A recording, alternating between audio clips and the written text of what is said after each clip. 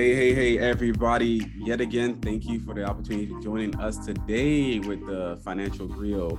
I'm one of your hosts, Lawrence Delva Gonzalez, otherwise known as the Neighborhood Finance Guy on the interweb. So you can really find me on my IG or my website where I'm actually garnering a lot of good views. And I also provide services when it comes down to really understanding financial literacy, money management, budgeting, investing, and so on and so forth. So please link up with me. And now I'm also here with my other co-host. And obviously we're missing Alana because she's dating. You know, anytime she's dating, she might not be around. I'm just letting you know. So she's, hey, she's working on that, going to brunch or something. So let's go, Lovely. What's up? Hey, everyone. I hope you all are having a good day, no matter where you are, and no matter to what time you're listening to this. I'm super excited to be here, and Atlanta's not here. I won't quite go Devi as Lawrence has done, but Atlanta, we miss you. We hope to see you and hear from you soon.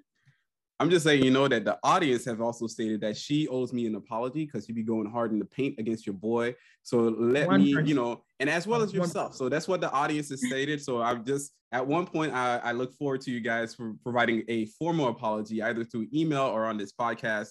And, just because I am very humble, I would just ask that whenever you get a chance to. I'm not going to force that out of you guys. I'm going to let y'all know Lawrence not about to get not one apology from me. Not one.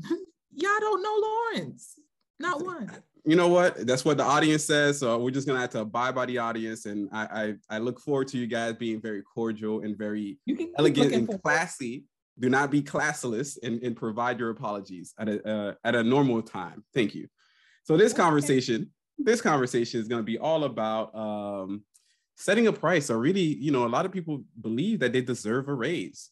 So because of that, there's been a lot of people that have joined the Great Resignation. So as of January 2022, there's estimated 4.5 million people who voluntarily left their positions as of November 2021. So I'm pretty sure that number went up a little bit, but we are actually also seeing in the first quarter that a lot of jobs are getting picked up all over again because Biden has lifted sanctions. He's lifted restrictions of COVID. He's levied sanctions at Russia.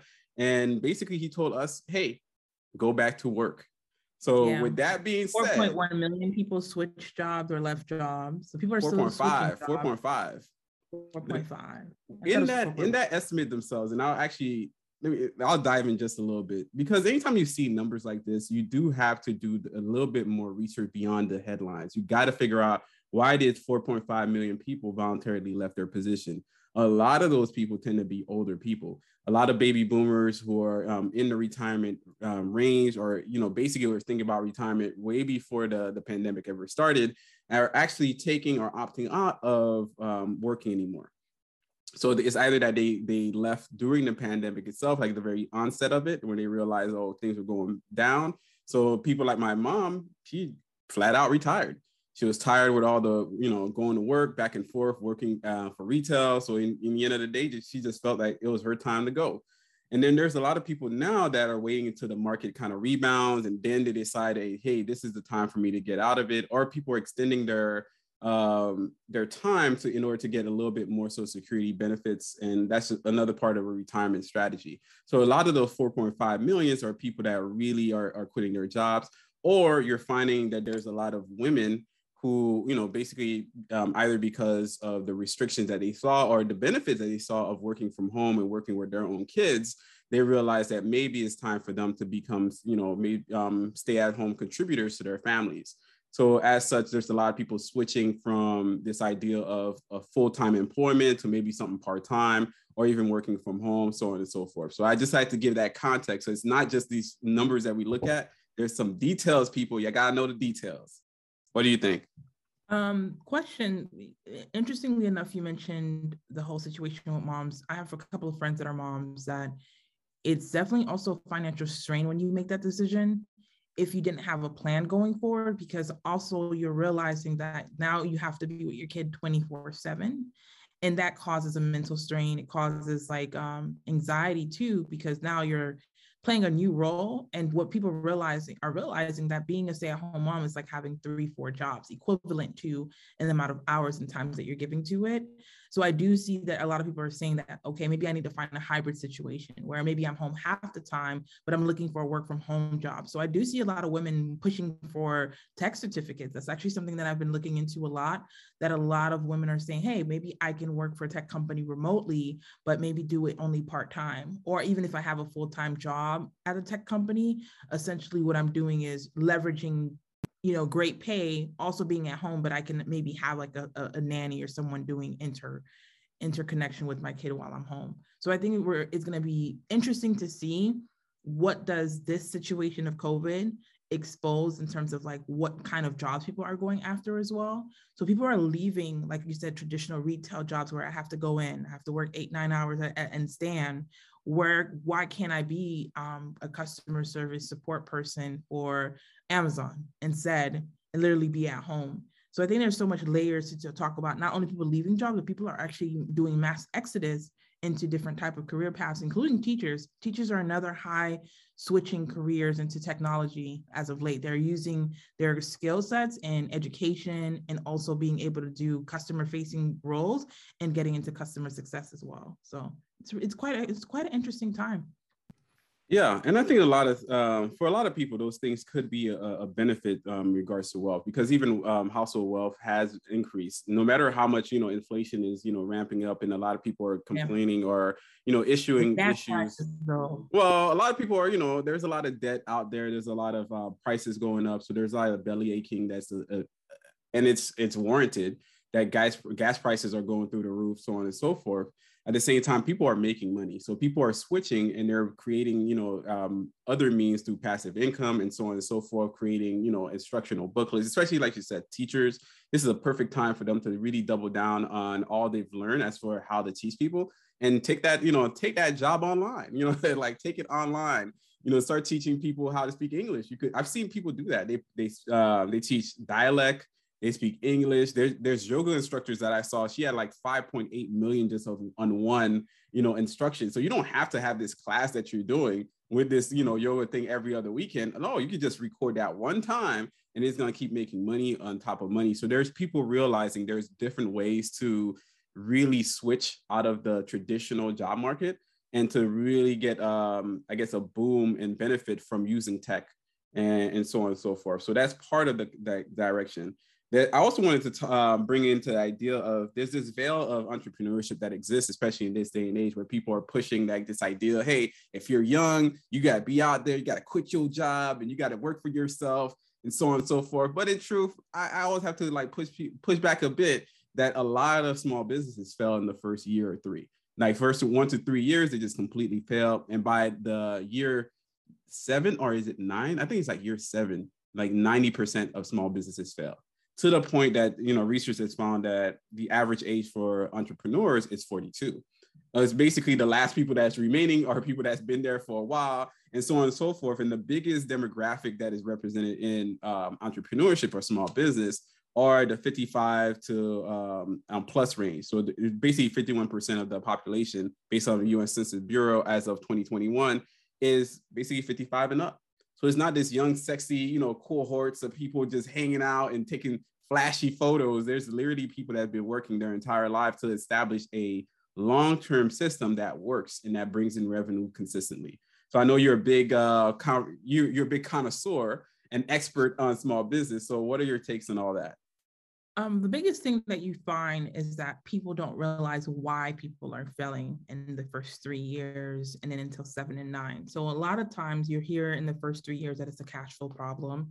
And you have to understand that when it comes to cash flow, there's a couple of things that play a role into that. You have to be able to either have the credit.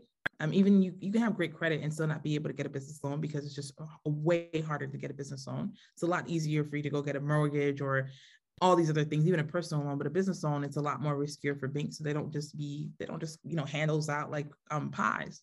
And the next biggest thing is like, there's not a product market fit.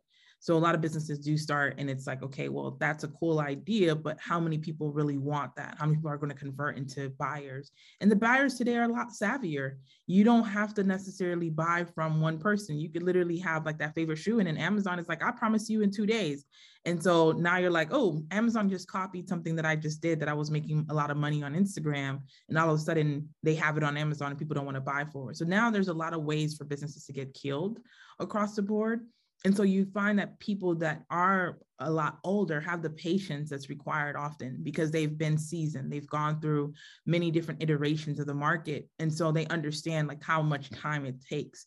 I think a lot of people, especially the young entrepreneurs that I speak to, the mentality is like within the first year or two, I'm going to make 6 figures. And oftentimes it takes 3, 4, 5 years for you to be able to break through that level of revenue. It's a internet, like, let me caveat this. The internet has shortened the time of that a lot because you had to realize that before, the way you had to canvas for clients is completely different. You have a laptop today or a phone, you have access to people to potentially buy. So because of the lower barrier of entry, there's also this other side of, oh, it must be easy. And then people start doing it and they realize, oh, it's not that easy to get not only get customers, but repetitive customers.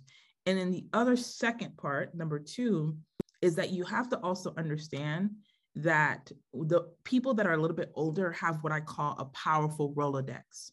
They have been building relationships for a very long time. So they're getting a lot of business on the front end of their years from relationships. And one thing I would kind of put into our young people, entrepreneurs, even if you're in your 30s, you need to be relationship building. What actually gives you access to better customers, more enterprise customers, is the relationships that you're building within an industry. And so when people talk about the Great Resignation, I could do whatever I want, I get concerned, not because I'm not saying to not leave a job, maybe that's not an alignment for you. How you leave it matters. Because what you don't realize in the industry, there's always head honchos. There are always people that have been there, legacy people, and they are not gatekeeping. The problem is you don't have the code to the gate, because you're not somebody that has access to that particular community. So the gate's there to protect it for many different reasons. But someone that has a relationship with someone that's on the other side of the gate, they just come up to the gate and put, the code is 5567. And they're entering into markets, they're entering into industries because of the relationships that they have. And so what we don't realize is the way we demonize corporate, who do you do business with? People. Corporate is not just corporation, like some invisible thing. These are people. So you might have had, even this past weekend, I was able to, reach out to 3 executives at top firms, and I have meetings with them next week because of relationships.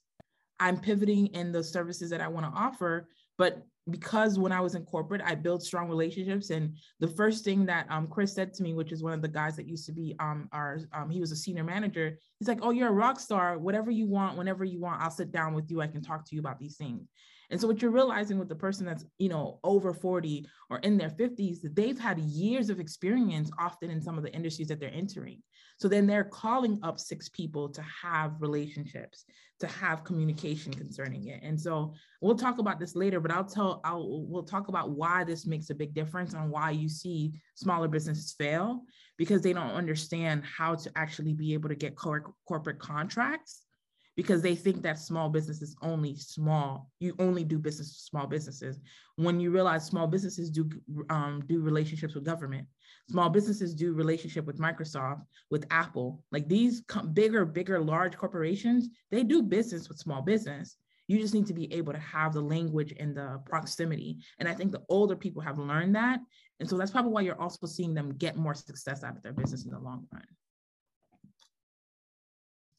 Nicely stated. So I guess part of it is it's on 2 ends. So you have the small business people, or the people that's trying to push for entrepreneurship, and that really needs to be almost conceptualized, strategically planned, manage, and setting out these objectives, goals, and visions, and even working with business coaches. I know you picked up a business coach as well. Yep. So there's this idea that whatever stage you are, no matter if you're completely an expert in your field, maybe you're like the expert baker, you make croissants all day, but you might not be the person to run the business of the bakery. You might be, you might be the skill hand, completely the skill hand, and you have to be able to actually position yourself in a way that there's somebody else that picks up that other task for you in order for you to be able to scale up your business. So I think that was one of your talking points during your recent interview on Koyan podcast.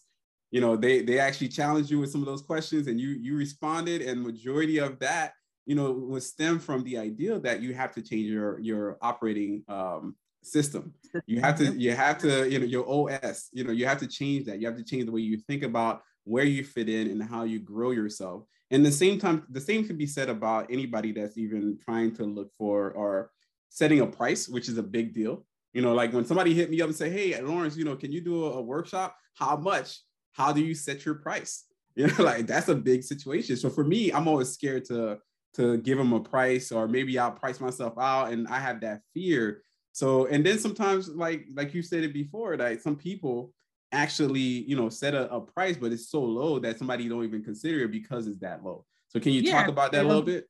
Yeah, it's not expertise. So recently someone asked me, like, what is my average consulting rates? And I'll share them because I don't think I've ever shared this out loud. For the basic package of everything that we do, it's $625 an hour. That's the hour. It costs $625 an hour for me to come in to talk to you, essentially. And somebody's like, $625, people are paying. I was like, no, that's the low end. That means that this is just diagnostic. I'm just looking at stuff. I'm not even giving you information. This is diagnostics. And the reason why I can charge that way is because I don't do it based off my hour. I do it based off the value of that hour. Like, what is the potential value that you're going to get off of you doing 4 sessions? And the other requirement is you can't do 1 session. It has to be minimum of 4. So anytime that I'm meeting with somebody for 4 hours across the board within 30 days, it's $2,500 at minimum.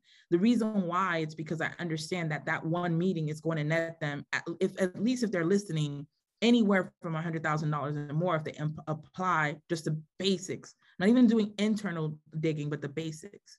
And what happens is that you don't realize that men firms, this is like not lovely coming up with numbers, but typically, if you look at the average of male firms, they are making over $200,000 a year at minimum. And on the broader spectrum of like high end businesses, they're making 3.8 million, I believe.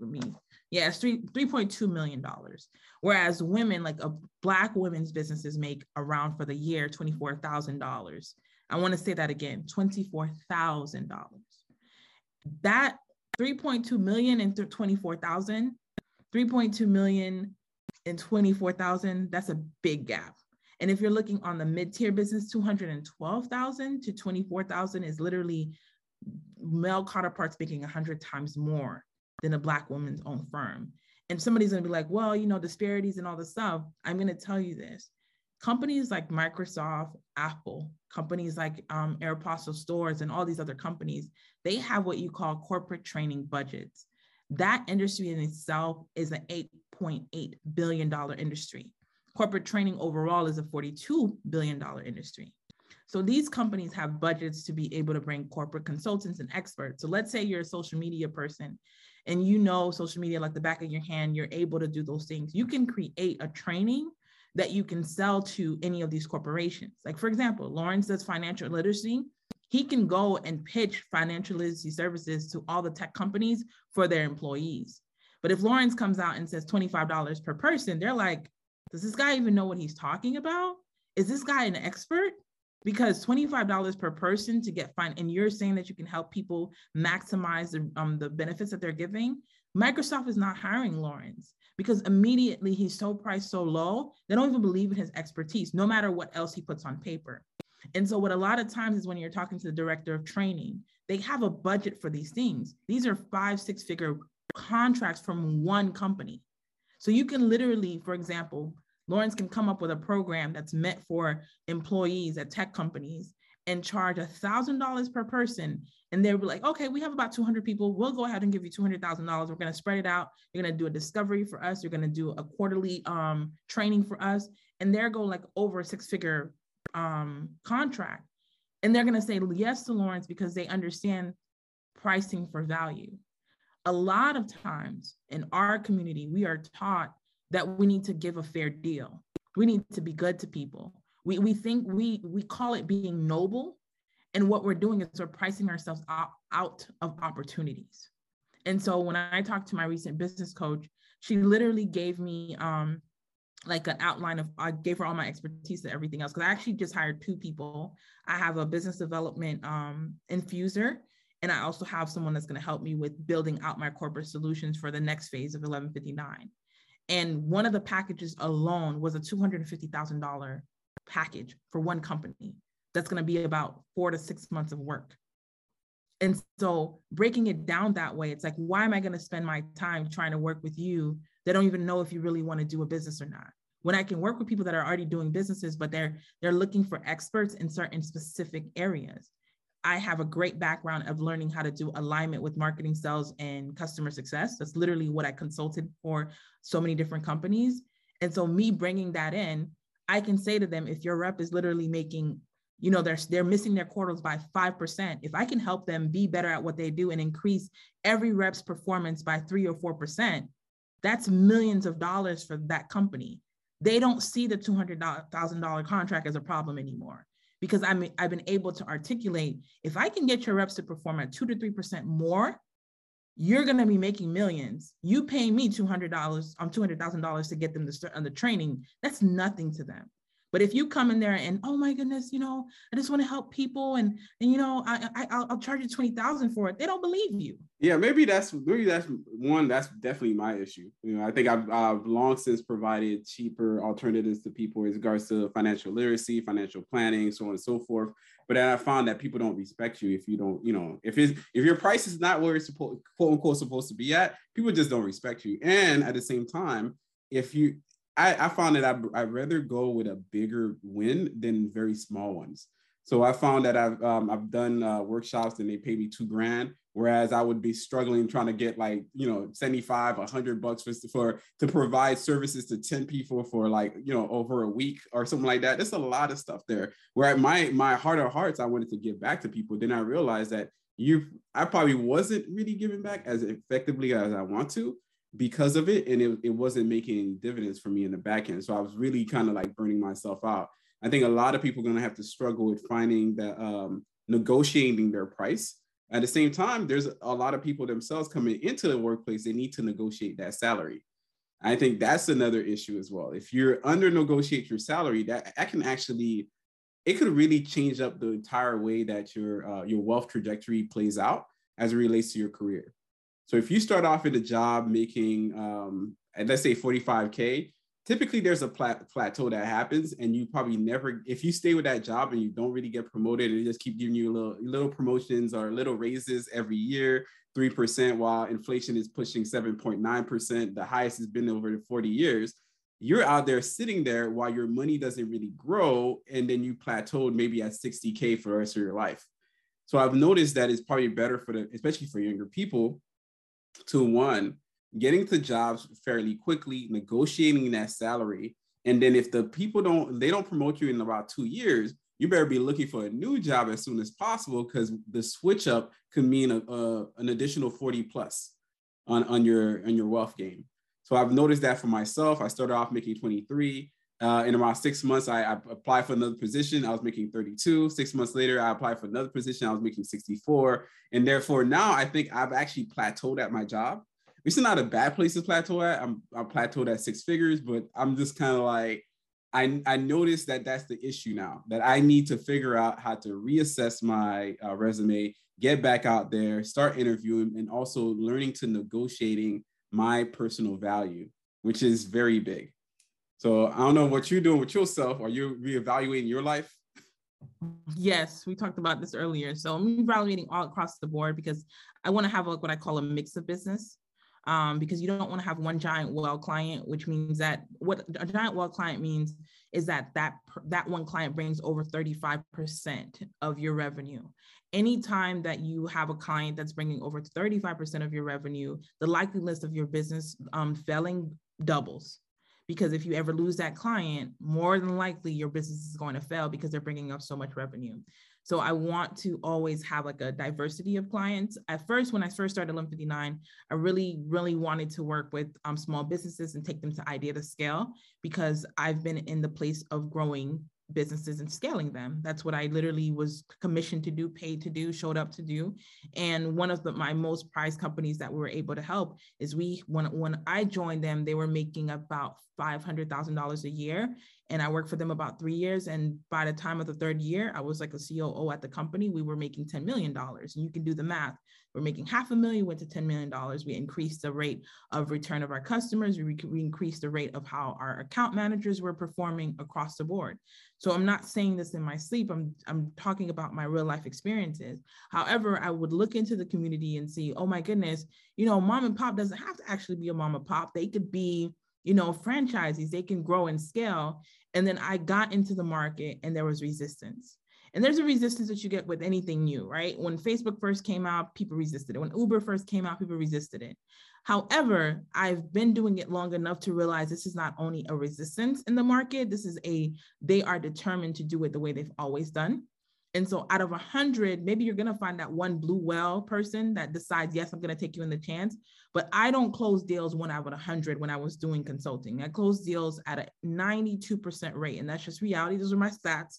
At a 92% rate, when I had meetings with clients and corporate clients, I was closing them or increasing their rate of how many increasing the rate of the customer service lifetime value. These are my rates. So if I'm closing at a 1% here, there might be something that's wrong. And when I did my SWOT analysis, it came down to right message, right product, wrong audience. And so because it was the wrong audience, I had to pivot. I want to work with firms that have at least crossed over 6 figures and scale them up to mega giants, whether that's $1, $2, $3, $4 million over the course of 3 years. And then on the interim of my other mixed bag is I want to work with corporate clients and become their corporate trainer and do workshops for them internally. And so those are the 2 bags that I want to mix in. I don't want to, if you haven't crossed over $100,000 in revenue, I am not your person. That had to be very clear for me. That had to be very defined. The only other alternative person that would kind of be our 15% person is the person like Lawrence, for example. Lawrence already has extensive experience. He has expertise. He might want to bring something into the market. So then we can help him package his already expertise. So like right now I have a therapist that I'm working with. She has a PhD. She has extensive experience. She's just trying to scale her practice. That's a whole different ball game because the person has something that they can leverage into the market. If you just baby and them that just have an idea, I'm not saying not to go after your idea. I'm not even saying that your idea sucks. I'm saying is that what I'm realizing is a lot of times people that are still in ideation are still dealing with mindset blockers. And it's like, okay, I can't do that with you. Somebody else has to do that with you. Because when I come into the meeting, I want to talk about our SLQs. I want to talk about, do you have qualified leads? I want to talk about your sales development process. I want to talk about how do we develop your strategy so that you can use a various business models so that you don't go from, you're not having feast and famine in your business. That's what I want to talk about. And then I realized wrong people, not bad people, just wrong people. And so that's why I had to redirect myself. That's a word there. I think that's powerful. The idea for moving from feast to famine or from famine to feast. Making those very much deliberate ideas, deliberate understanding of how you really ask for the lifestyle that you technically say that you deserve by pivoting towards expertise, knowledge, getting the help that you need, getting a business coach if you need it, getting a financial planner whenever that suits you, or a lawyer or a CPA. And at the same time, start really looking into the market to understand what is your value. What is that hourly wage that you're really making right now? Even if you are a pharmacist or an accountant or whoever, start looking at your billable hours. What are you valued at, and understanding what do you bring and how much other people are even negotiating for themselves. If you're under negotiating, then you might be missing out on lucrative opportunities, funding, and so on and so forth. So there's a lot to be said about that. So thanks for covering that today. I know there's a lot of different math that people are afraid of when it comes to this stuff, but I think the goal is to ensure that you're making moves that are really going to affect your family and yourself going forward. So with that being said, from my perspective, the top 3 things that people can do to become more actionable about themselves is to really, go back to one of our episodes where we talked about setting the 10-year challenge. Really is about strategic planning, vision, and objectives, understanding what you're going to do for the rest of your life and how that fits into your purpose. And on top of that, start looking into right now, if you can, how much people are making in your own industry right now. I don't care what you're doing. Look it up online. It exists. There's I think it's Glassdoor or something at the website. You can find some of those details and really start understanding. And even, if you haven't looked at your resume in a very long time, I suggest that you take this week and just revamp it. Read it, see where you fraud at, see where you made mistakes, or even see where you can update so you can have an updated resume. On top of that, I'll say get yourself an updated bio. I think part of the world that we're going into is a branding universe now. If you're not branded, if you're not a personality, if you're not speaking out and advocating for yourself, then you're missing out on the entirety of really how people make money today. So have a bio ready to go, have conversations, start getting interviewed for whatever it is, and start really being an active voice and not a passive person in the car of your own life. So you better be in that driver's seat. So what can you say? What's the actionable step that you're gonna leave with the people, Lovely? You actually hit it on the nail on the head with this one. When we were talking through personal branding, that was something that I was gonna mention, because it is so important right now to just be able to get that done. You literally can get more salary, you can get more benefits, you can get more access just by proxy of your establishing your personal brand. That is just, if there's anything that you take from this, is establish your personal brand. What your personal brand is not the beautiful pictures you put online or the things. Your personal brand is your reputation. People need to associate you with something. Right now, if I look up Lawrence, I'm going to associate with, he has something to do with finance. He's a finance guy somehow, some type of way.